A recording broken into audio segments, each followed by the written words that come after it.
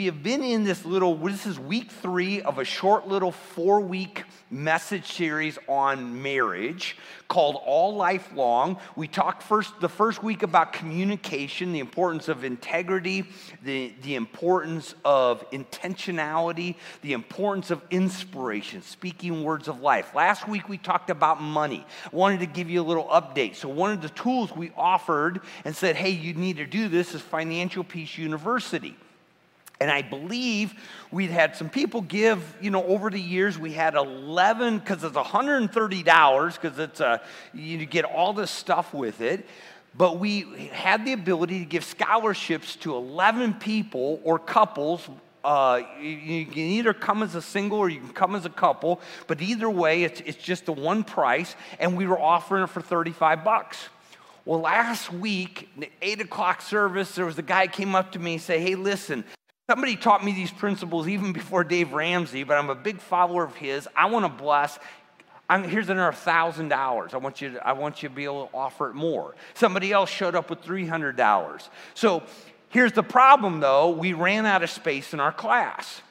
And so did I talk to you about this, dear? I've been wondering about that. I think I talked to Tammy. If not, we will this afternoon, I'm sure. But we are now offering a second class, Financial Peace University. It's on Tuesday nights. It's going to be in our home. Now, the one problem with that is we don't have the option of child care. But if you're a single or you're a married couple, and we still have, as of going into this morning, 8 scholarships. So the $130 and all that comes with that is only $35. That's either for a couple or for single folk. And we're going to start on Tuesday, February 2nd. Start at 6:30. It'll run to about 8 o'clock. It's about an hour and a half, but we'd love to have you a part. But you can go to events.dscchurch.com and get signed up there. Next week, we're going to talk about intimacy. That's such an important part in marriage, one that, again, I think our culture is really messed up. But this is kind of almost, because I know, especially in the 9:30 service here, we have middle school students. So PG-13, we'll keep it, I think, at a point where it's appropriate, but just want to give parents a little heads up. That's what we are going to talk about next week. But it's a really important subject, and I think God has a lot to say about it, so that'll be next week. Today, we're going to talk about family. We're going to be in Ephesians 6, and like last week, I encourage you to turn there, but it's going to be a moment before we get there. Your screen will go blank. But don't worry, we are going to get there and bless you, by the way. Family.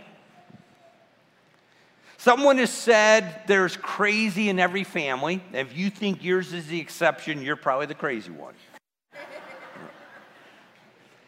And there's so much to be said. The Bible says so much about family and how you deal with this. Proverbs. I tell you, you want how to raise kids, go to the book of Proverbs. Right? So we're going to deal with that. We're going to try to deal with some really practical things. I don't have with all this big subject, I don't have a lot of time this morning for that, but we'll get there. But I want to start with this because as far as I'm concerned, this is the most important part. When we look at the craziness of the culture that you and I live in, I think it's actually the part that we've messed up the most is this first part, and that is the biblical hierarchy of relationships. What we have failed to do is to understand that the God who made us, the God who made us tick, the God who wired us, the God who made us for a relationship, by the way, the God who has been in relationship with himself for all of eternity, he is a God of community and of relationship, has a pecking order, a priority. And when we get those priorities out of whack, the relationships are going to be out of whack. I don't care what you do. God has a plan. And so to understand this will help make everything else. So you get it into this thing. And I'm just maybe foolish enough to believe, but I've seen it in my life and I believe it with all my heart. Did you do it God's way, you're going to find life works better. And so you need to understand this hierarchy, the priorities, and keep number one, and number two, and all that. So what you got to understand is that the primary relationship in your life is not between you and your spouse or you and your kids, but it's between you and your God. It's always been like that. In fact, He created us to be His image bearers. That means that our identity, our sense of purpose, our sense of meaning is all wrapped up in the fact that we know Him and we bear His image to one another. And you think about even in creation. God creates Adam and Eve, right? Do you remember that God did not create Adam and Eve at the same time? He created Adam first. It was just God and Adam.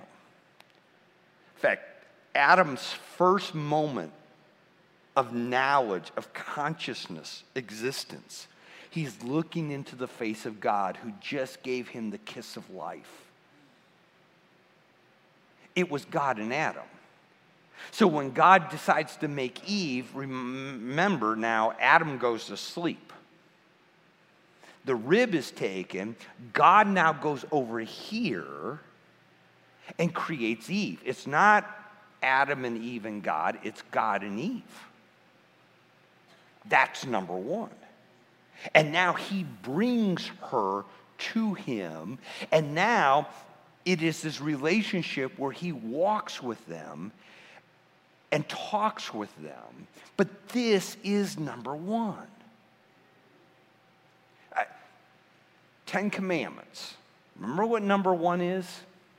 You will have no other God before me. Jesus is asked, what's the greatest commandment? You'll love the Lord your God with all your heart, soul, mind, and strength. That is number one. I heard somebody put it this way once, and I love it. God doesn't play second fiddle.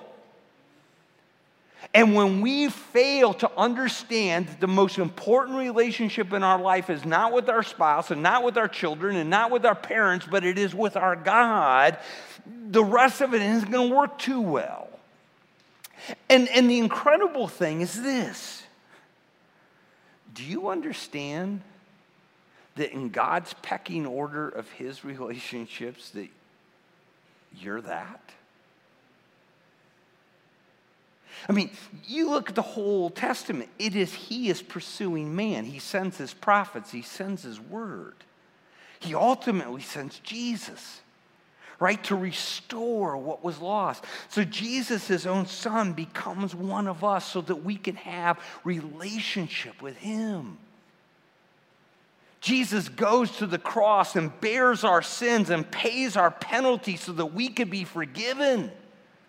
You know, one of the things that so often we forget, we talk about having eternal life, right? You put your faith in Jesus, you get eternal life. And for many people, when they hear eternal life, what they're thinking about is quantity of life. I don't mean to burst your theological bubble, but it's not about quantity of life. Because here's the thing, you are going to live forever, whether you know Jesus or not. We were created in the image of God, and we were given a spirit that is eternal. The question is, are you going to live eternally in relationship with Him or apart from Him? Jesus said in John 17, this is eternal life, that they may know you. It's about relationship. And so Jesus pursued His relationship with you all the way to the cross so that you could be forgiven, so that you could have eternal life. So much so that when you put your faith and trust in Him, what happens? You become His child. Relationship. I love how John put this in John 1:12. But as many as received Him, to them He gave the right to become children of God. Now again, today, theology, of the world says everybody's a child of God. It's a nice thought. It's just not true. You become a child of God when you believe in his name. When you put your faith, your trust in him, you understand you cannot fix that relationship, but he fixed it for you. And to be honest with you, some of you he's pursued all the way to today to be here, to be online, to hear this, because he loves you so much. He wants relationship. And then once you put your faith in him, right, now what he wants you to do is build that relationship. How do you do that? Well, how do you build any relationship? You spend time together. How do you spend time with God? Through prayer, talking to him, through reading his word. It's his love letter to you. That has got to be number one. That has got to be number one. And I would argue with you that if that's not number one, your other relationships are going to suffer. So that's number one. Number two, then, if you are married, it becomes a husband and wife. This is God's priority. In fact, the verse that is, we read it. In fact, we've read it like 3 or 4 times, and, there's so much there, but I think we miss this. I don't think we have any comprehension of what almost a complete countercultural verse this was. So when Moses wrote this, and then read it to the children of Israel, and he reads to them Genesis 2. For this reason, a man will leave his father and his mother, be joined to his wife, they shall become one flesh. Again, we look at it as it's all of that. But what we don't understand, what we miss, is how countercultural that was. Because in the day that Moses wrote this, men did not leave their parents. In fact, the whole reason you had kids was hopefully to get a boy, right? So the boy could take over the family business. It was mostly subsistence living. So whether it was shepherding or farming or doing whatever, you had boys. And oh, by the way, when they got married, the wife would come to you. You remember the story of Abraham who went to find a wife for Isaac. It wasn't Isaac who went back to Laban's house and met Rebekah, but he sent his servants, and he went and got Rebekah. Rebekah left her house. That's the word. The women left their mother and father, but not the man. Do you understand what he's saying here? For this reason, a man will leave his father and his mother and will be joined to his wife, and they will become one. This is more important than the parent-child relationship. It was revolutionary. And what's interesting is that today, we don't have that trouble. I mean, we're getting out of the house when we're 18, right? And we're moving on, right? That's what men do, right? Tell you where this part gets screwed up today. It's on the opposite side. And that is a child parent. We've made little deities out of our kids. And so it's not our parents that are more important, it's our kids that are more important. And God says, no, no, no, no, no. It's about your husband and wife. The next relationship then is the parent-child. And God knew and God understood that raising kids was going to be hard. It's difficult. And so the best way that this happens is with a mom and a dad there working together. I think the hardest job that anybody ever has to deal with, and some of you have to deal with it, is you are a single parent. And man, my heart aches for you. It's hard. Most of you know my story. I was a single parent for nearly 2 years. And I tell you, without the extended family, without my mom, without my sister, I have no idea how I would have got that done.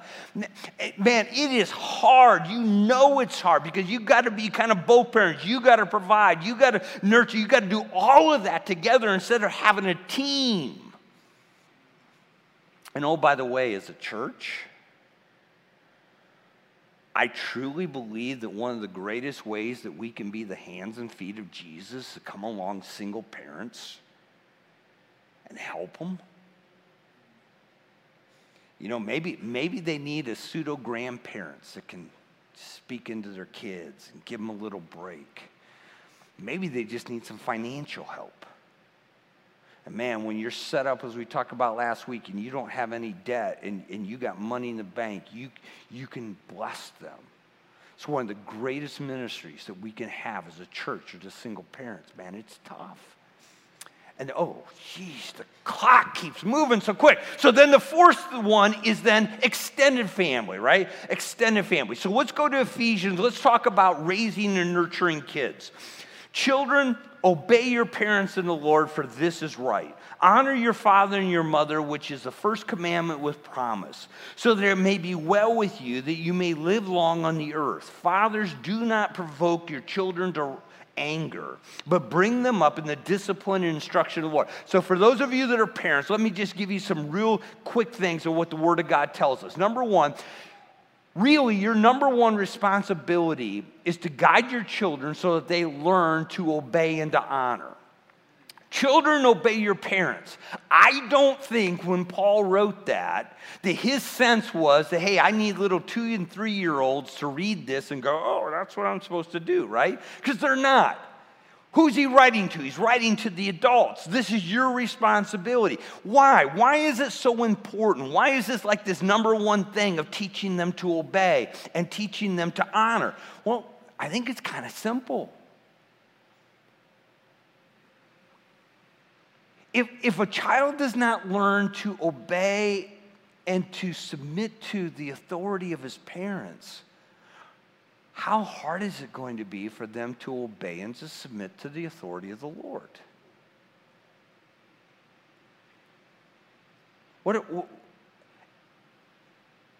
It works this way. This is how you train them, and you train them like this. And I tell you again, our society's just gone off the rails, right? So for the last 20, 30 years, we've been told if you correct little Johnny, you're going to hurt his little ambition, right? And I tell you, who else my heart is heavy for? You school teachers. I mean, I guess I've been maybe a little bit more aware of it because my daughter's, in that profession now. But kids who have never learned to submit, and kids who have never learned to obey, to understand authority, and now they come into the classroom and they don't listen, they disrupt everything, they don't learn anything.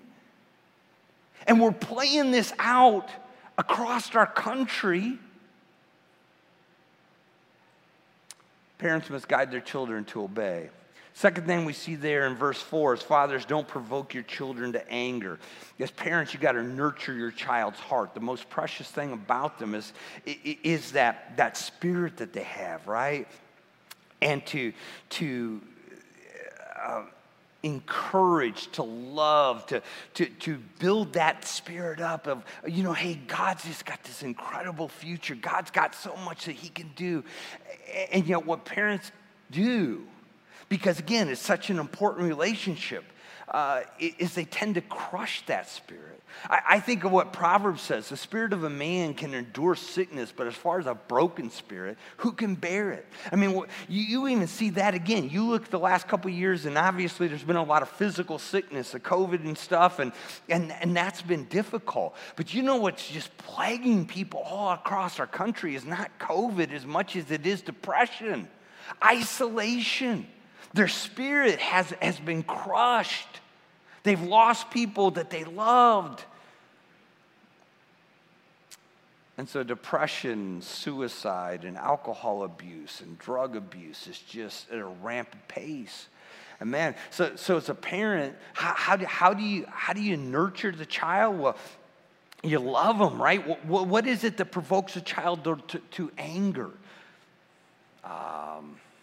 Abuse? Verbal abuse, physical abuse, favoritism, inconsistent points of discipline. Man, as a youth pastor, I used to drive the kids I worked with crazy. What about the idea of overprotection? You're nurturing their heart, right? Just like a little bird, they were made to fly. But you know what? They fly bad things can happen, so we don't let them fly.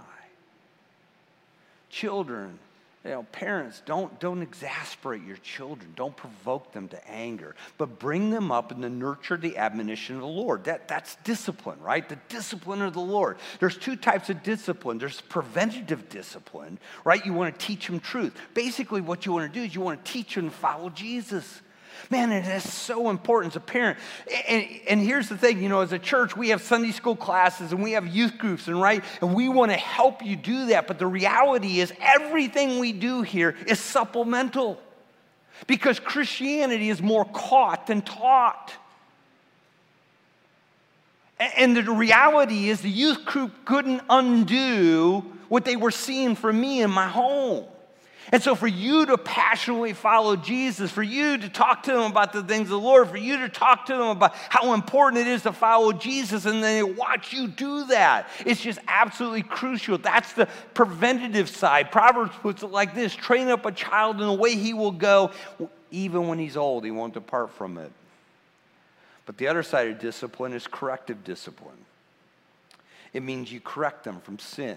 Oh, by the way, we're going to get back to the book of Hebrews a couple weeks. Ultimately, we're going to get to Hebrews 12. You know what it says about God and us, right? Relationship. We're his sons. Whom the Lord loves, he disciplines. Why? Because he knows sin will kill us. Sin will eat us from the inside out. Sin will rot away the very things that he knows that our soul needs and wants. And so he disciplines us. He corrects us away from sin. That's the responsibility that we have as parents. Howard Hendricks, though, put it like this, and I think it's true. The effectiveness of corrective discipline is always determined by your relationship that you build with the preventative, teaching them to follow Jesus. Let's then talk real quickly about setting healthy boundaries with extended family. Because here's the thing, and oh, by the way, if you're not married, right? So what's your number one thing? It is your relationship with God. By the way, that's just remind you, you're not waiting for your other half. You're not waiting for somebody to complete you. You are complete in Christ. And oh, by the way, if you're waiting for somebody to come and to complete you, you're not ready to be married. Because the reality is you're going to put expectations on somebody that they're not going to be able to do. You are complete in Jesus. But the nice thing is you can kind of tick number 2 off the priority, right? Because you're not there, right? So sometimes the extended families move up. And extended families are, can be a blessing. They can be a curse. They can be both. Most of you, again, know my story. My first wife passed away, so I've been blessed with 2 sets of families outside of my own, right? I've had 2 great sets of in-laws. I love to think that Tammy and Pam have had a great set of in-laws, but the reality is that when you get out to the aunts, the uncles, the brothers, the sisters, there's some crazy out there. I even think of my family, and Tammy had to kind of get used to this, but we're elephant killers. I've told you, we love confrontation. So we're having a big meal. We're finding the elephant in the room, right? We're dragging it out right in the middle of the meal. It's fun for us. It's sport for us. We go and get disappointed when we can't find the elephant, right? We'll go make one up, right? We love that, right? It's just a little crazy. And you're going to find that because it's different. So the question is, how do you do this? Well, you set boundaries. Great book, Boundaries by Henry Cloud. By the way, if you were here on Christmas Eve, and even if you weren't, you can get it now. We gave everybody a free subscription to Right Now Media. There's actually like about an 8-10 week Bible study on boundaries. So it was shot in 1990, so a little old in that, but the material is great. Here's the thing you got to understand about boundaries. Boundaries are for you. They're not against somebody. You set boundaries in because you are protecting. For this reason, a man leaves his father and mother, is joined to his wife, and they become one. It's protecting your family. They're for you. What are some of the boundaries? Well, one of the boundaries is this. You got to remember that your business is your business. So some of you come from ethnic families. And they know everybody's business, right? right? And they want to be involved, and that's just the way it works. But you got to understand, no, that's not how God did this, right? We have to set boundaries. Our business is our business. And to be transparent, when my heart fell for this beautiful young lady over here, this was my one hesitation. She is a twin, like an identical twin. It's always fun when Terry comes down because everybody does the old, for those of you old timers, the old Double Mint commercial, right? That's them. And they're best friends. And so I sat her down because if I'm nothing, again, I'm direct, right? I like confrontation. So I sat her down and I said, listen, I'm concerned about something here. I know how close you and Terry are. And I know that you'll find this hard to believe, and I know you guys are going to find this hard to believe today too, but I'm going to be honest. I said, Tam, my concern is this. There are going to be moments in time when I'm not trying to be, but I'm going to be a jerk. It just happens. I'm actually kind of good at it. I come from a long line of jerks, right? And again, I don't want to be. It's not intentional in my life, but my concern is what you're going to do is you're going to pick up the phone and tell Terry, hey, Steve's being a real jerk. And you know what? She loves you, and she's going to agree with you. And she's going to tell you, why are you married to that guy, right? Why are you putting up with this, right? And all that. That's not going to be healthy. That's not going to be helpful. I said, Tammy, what I need you to do is I need you to tell me I'm being a jerk. Because I need to see it. I need to grow. I need to become a better husband. I need to become more like Jesus. And I stand today to give testimony. I should have put it on a video. That in 32 years, she's become really good at that.